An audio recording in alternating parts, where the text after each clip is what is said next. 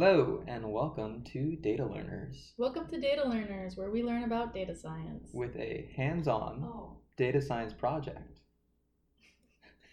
With the help of your data science mentor. That's me. Her name is Tori. Tori. And this is Sami. So how's your project going? Pretty good. So last week we wanted to get more information from the Census Bureau. I had gotten a bunch of values earlier from my 72,000 unique data addresses lines, and I got around 60 to 63,000 back. And so then I had 10,000, and I was like, what do I do with these 10,000 lines? Because obviously a whole seventh of my data is probably important and could sway what my findings are. So I devised a system to find all the null values, make a CSV file of those null values that was formatted for the Census Bureau, and I sent those back in. Mm-hmm. I got 5,000 values back, basically. Mm-hmm. So now it's a 14th of my data set that I don't have. And I sent it to a different Census Bureau survey, which had information from a different year, which allowed me to then pull those values out. And then I was able to take those values I got back from the Census Bureau, combine it with the data set of unique addresses that I had gotten initially, replace all the null values. I used Pandas method, as you recommended, called combine_first. Very easy, very simple, one line. I had played around with maybe doing a for loop, and I was like, no, don't do for loops. I said, don't do for loops. I played around with using the .assign pandas method, which was not the most efficient way to do it, because then I would need a for loop. So the combine_first method was really cool, because what it does is it matches each line in your data frame by index. And if you remember from the previous podcast, I had, when I sent in the data to the Census Bureau, maintained those indexes.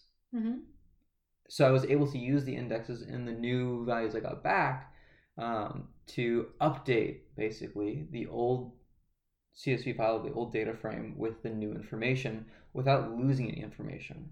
Right, so you're just replacing a null value with whatever new information you have if it's returned. Exactly. Cool. Yeah. I did have a couple questions for you that you might be able to answer. Yeah, hopefully. I'll put you on the spot here. What is the difference in pandas between not a number and null? Oh. Is there a difference? Not a number is like the official data type for a null value. If it just says null, like that might be a string. Well, because you can use is null, right? Is that the same thing? Like if you have a bunch of NaNs in there, is that going to be set off by null is is null? The same as nan. Okay. Like the language has changed a little bit, so they're trying to standardize it. But gotcha. So they're basically the same. Yeah, synonyms. Don't have to worry about it too much. It's not going to cause an issue. As long as they're actually null values and not strings of the word null. Gotcha. You can check your, like if you use that method, it would return those, true, right? Those or false. Yeah, exactly. Yeah. I did, I like when I talk about it in retrospect, it makes it seem like I easily came up with all these things, but obviously I had a bunch of problems leading into it with like syntax and figuring things out. And I've realized that I have to apply the same, when I'm solving a math problem or a physics problem, the same problem solving skills when the numbers aren't working out, which is where did I make mistakes? Yeah. First you have to look back at the documentation of what you're using, right? Start from the basics, start from the very beginning when you're looking for where did you make a mistake. I, unfortunately, when I was working with combine_first, was pulling from the wrong CSV file, which is kind of silly, a little stupid. But, yesterday afternoon, I was like, what is going on? So then I just decided to go back to the beginning and see, like, what's happening and, like, go over my code, as opposed to just focusing on the part that I thought was wrong, because I wasn't making headway there. And it was like, oh, I was doing it right the entire time. It was just looking back to the very foundations of what I was working on. Yeah. I also noticed in a lot of places in your code, I was kind of peeking over your shoulder there, you're printing like the first few rows of the data frame, which is a really good way to debug your code. Like the first thing I do when something's not working out, I'm like, okay, is this the actual data object that I think it is, kind of what you just described, like, is this the CSV that I think it is? Yeah. I mean, part of the issue I was running into is like I have so many iterations of the same data, just like format it and change how it looks, that it was looking very similar. But I ended up figuring it out by using those print statements actually. So I was pretty happy about that. But yeah, I guess now it's like figuring out what's the next thing to do now that I've got, basically only 4,000-ish lines of addresses that I don't have. And like we did a little brainstorm before we started podcasting about how I could deal with those maybe in the future, which is like I could use the Google search to like figure out which addresses are closer to which data census tracks and that kind of thing, which I'm glad that I saved the $700 piece of information that I got from Google. I might end up using that in the future. In that sense, I think that I have enough that I can work on like the next phase of this project, which is actually figuring out how to use this list of addresses and Census Bureau tracks with actual Census Bureau surveys. Yeah. And like getting income information or other socioeconomic kind of factors or whatever it ends up being. Like this is where I can kind of like explore all of the different factors that might be playing into parking tickets. Yeah. So have you looked at, I'm assuming the Census Bureau has some sort of what we would call like a data dictionary, which is like a list of the fields available and a definition for them? I think they do. That's the next step is like figure that out. Yeah. Like I said, I was spending a lot of time on this combined first. I'm also like realizing now that hopefully I can just use the Census Bureau track and like look up what the information is through an API. Look up what information? Like the income of a Census Bureau track.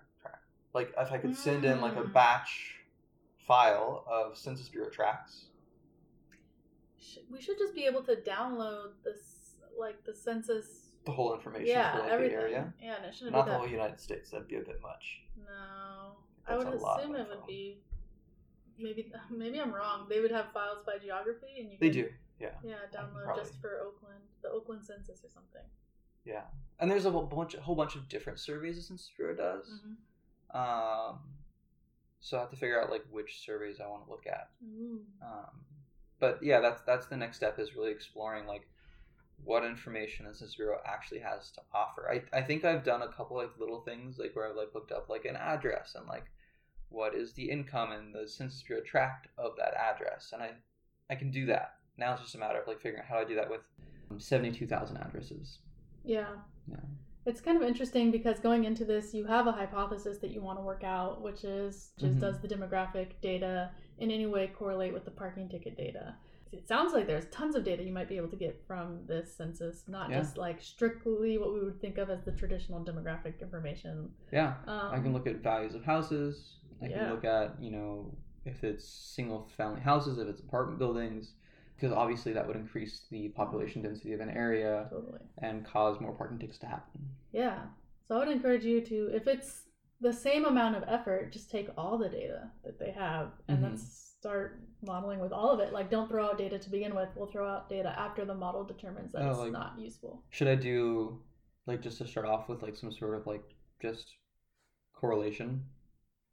So if you wanted to do correlation, you would be doing against like two variables, right? You do parking tickets versus number of parking tickets. Number of parking tickets versus income, I think was your like original thing. Or number of parking tickets versus like residential or single family home versus like different types of right, condos or apartment complexes or whatever ends up being. Yeah, I mean you could definitely do that analysis pretty easily. But what's interesting is how these different factors might interact with each other in a way that is not necessarily additive, but maybe like in combination. So like if let's say the income is high but they're in apartment buildings, you still might not get a lot of parking tickets. Like, or you might get parking tickets, imagine you have two variables, like one is income and one is gender, and you find that like women are more likely to get tickets and also like lower income people are more likely to get tickets. But then conversely, you find out that like higher income women are most likely to get tickets. So that's like an interaction effect that you wouldn't be able to uncover with just straight correlations because you'd only be looking at one factor at a time. Gotcha. That's where modeling comes into play. Okay. Yeah. So that seems like a really complex thing to engineer just to look at. Mm-hmm.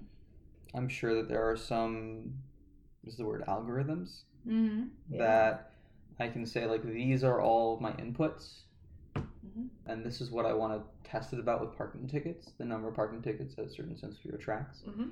and that there might be some, like, pre-made, ready-made modeling Mm-hmm. that finds those different kind of interactions. Yeah. Okay, so there is. It's not like I have to, like, learn the entirety of statistics and figure out all the combinations of the hundreds of difference. That's actually a good question for someone learning data science. Like, do I have to learn the entirety of statistics before I can just apply this model that seems to be ready-made to do what I want to do? Yeah. Like, what do you think? Well, I figure it's like the program I've been doing so far is like you just learn the things you know as you're going along. Yeah. Like Pandas is a ready-made Python library. I don't have to understand the entirety of Python to use Pandas.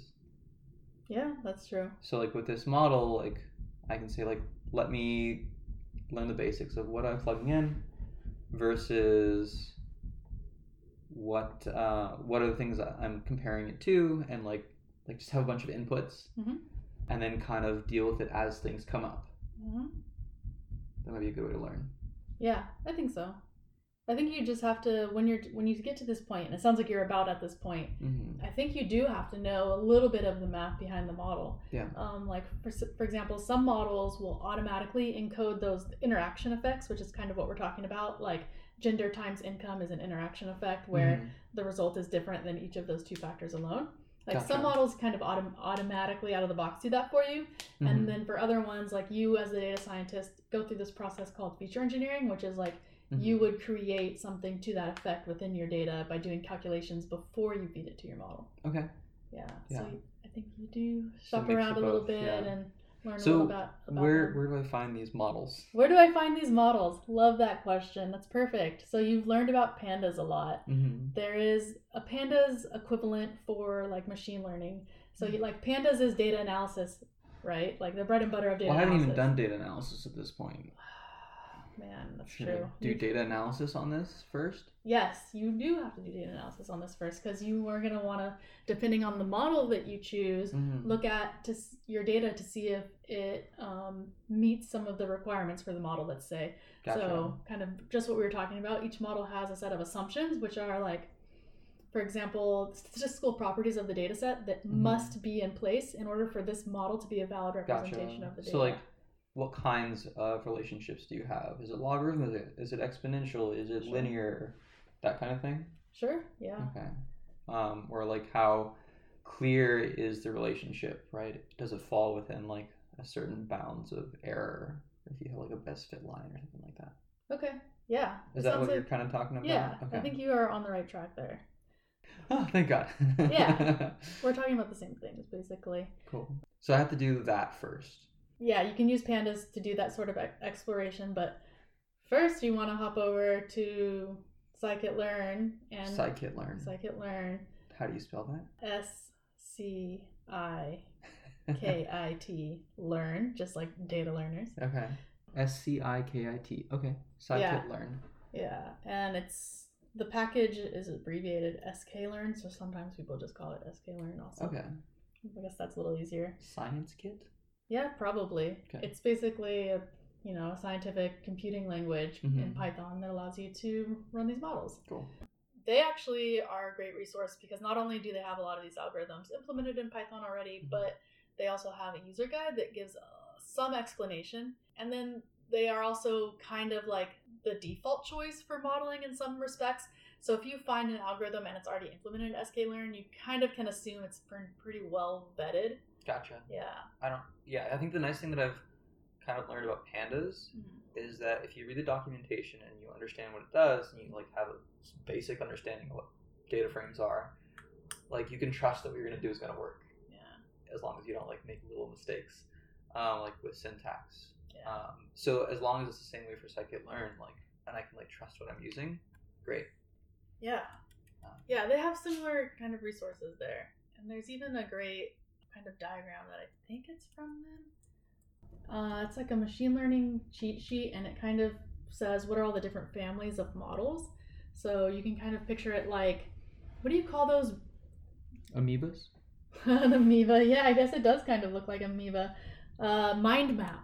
Have you ever built a mind map or done a brainstorm with someone where you like write down a concept and draw and put it in a circle, and then you draw a line to like a related concept or a child concept? I've never done that. Okay, I think a good starting point, if you don't know what I'm talking about, it would be to think of the tree that we worked through in the last episode, Okay, so it's like where it was like a decision tree, like yes, no, yes, and no. I see what you have. This is a in front of me, decision yeah. tree, but it's a little bit more laid out like a brainstorm. Gotcha. But it's kind of the same thing, where it's split up different types of machine learning models into like families, and this is not a hard and fast rule, but this is pretty useful. So there are like classification types of problems, which we've talked about before. Right? Is this model trying to determine if something is a cat versus a dog? Those are categories, so that's a classification type problem. These are all the things that are classification type. The other major family might be a regression type, which would be how many parking tickets would this So census looking for tract like get. linear relationships. Looking for, I called it a continuous numerical variable, and you said a number, and I was like, yes, a number, right?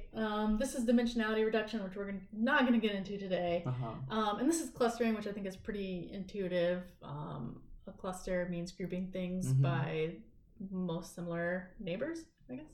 Okay. Yeah. That's like what we were talking about with before when I was trying to use Google Places, doing like similar neighborhoods. Like, is the adjacent neighborhood as similar versus like farther neighborhoods? So, like, you're able to cluster neighborhoods based on their geography? Yeah. So you're clustering based on one thing. But these are machine learning algorithms that would be able to cluster around a lot of things. Oh, so these are actual algorithms? Yeah, so when you get down to the smaller we'll post boxes, this along with the episode then. Yeah, I can post a like link. this. I can tweet out a link to this. Yeah. So, for example, when you start, the first question is, you are here. do you have more than 50 samples? Which samples would be rows in your data? So I have 252,000 rows. I think I lied. So it's not rows in your initial data set. It's rows in the final data set that goes into your model. So this would be the entity on which you're predicting. So if you're trying to predict at the census tract level, then it's census tract. Okay. If you're trying to predict it. And that's still going to be in the thousands, though. Okay, cool. And if the answer is no, it's like, get more data. Like, you can't even do machine learning, right? Like, that's the end of this decision tree. Definitely above 50. Yeah. And then the next kind of... Get more data. Yeah, I love that. Start again. The next kind of decision point in the road that you're going to reach is, like, are you predicting a category or a quantity, which we discussed as already the classification versus the regression. Yeah, so for you... Well, maybe I'm predicting a quantity so that later on I can predict a category. Tell me more about what your Like, categorical if based on these factors, are you more likely to get a ticket? Or, if you've gotten a ticket, what category do you fall into, probably? Okay. Yeah, that's an interesting twist on it. They feel like two sides of the same coin. Yeah. There's that. And then I think the kind of more interesting question is, like, how do you frame up your question? Like, what is more appropriate? Is it census tracts and number of tickets, or is it an individual's characteristics and a binary decision about whether or not that person is likely to get a ticket? You know what I mean? Yeah. And this is where data science becomes like art. Philosophical. Yeah. So I'll check out Scikit-learn. Yeah, try to focus on the top line headers, because this is way too much to learn as a beginner to dive into every top line headers. So just linear model. Yeah, linear models is like a family that includes all Lasso, ElasticNet. Don't read about Lasso and ElasticNet. You're gonna go crazy. Okay. Yeah. And maybe this is a good organizational principle to go off of, but maybe there are better resources if you honestly just did a search for like, what's a linear model, and then found like a blog post that was. And these are probably good things to learn for if I start applying for data analyst jobs. Totally. Knowing these different models, these different lines of best fit. All right, sorry, I'm getting distracted over here. Sami, if you are, well, I think it's good for a data scientist job. I don't know if an analyst would be expected to know all of this stuff. I mean, one day, you never know. Yeah. What if I already know it and they're like, no experience as a data analyst, but you know all the stuff, so data scientist, let's go. That would be super funny. So yeah, do we have anything else we want to talk about today?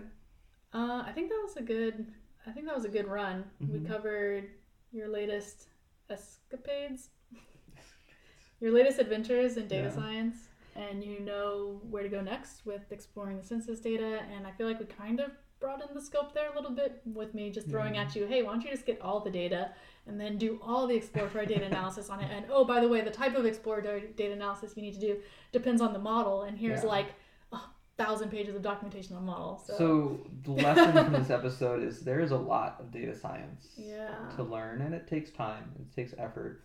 What we want to look for is like bite-sized chunks for learners like me to like do one thing at a time and like look for how do you move forward, because I think that one of the first things we talked about with learning data science is it can be overwhelming. Mhm. The first question is like, where do I start? And part of the tough question to answer there is that like you can start in a lot of different places. Yeah.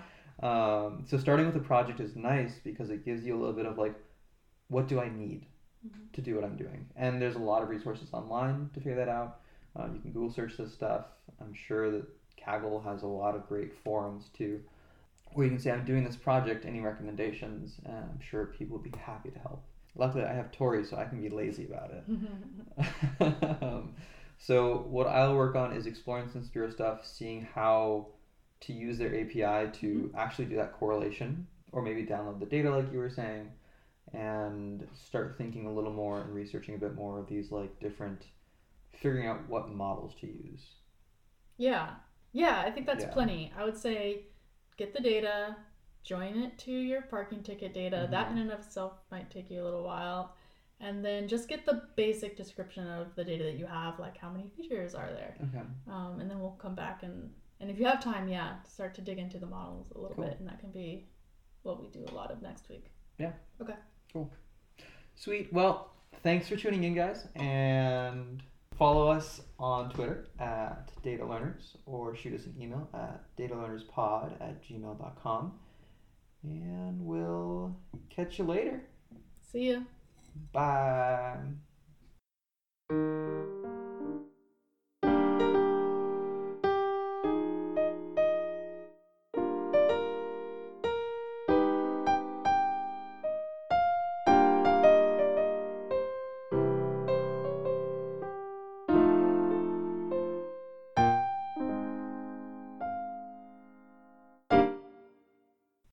Yeah. Ensembles. Pause These for a are second. I like wanna the pick main up the sound things. of the airplane so I can noise reduce. Airplane. I don't want you guys in it. I need this airplane by itself. Airplane. Oh, he wants just the airplane. You Not guys us. ruined it. We Fine. ruined it. He can't take it. Oh. I thought you were just gonna cut I the. know. No, You said I that just on the airplane. I need the sound of the airplane to. To denoise other parts of the convo. Yeah. I just got that. I thought we were just having like a little party. Me too. Yeah. I just said I'm gonna cut that out. So then we were just like, ah. Well, thanks. Okay. On that note, we ruined the podcast. Yeah.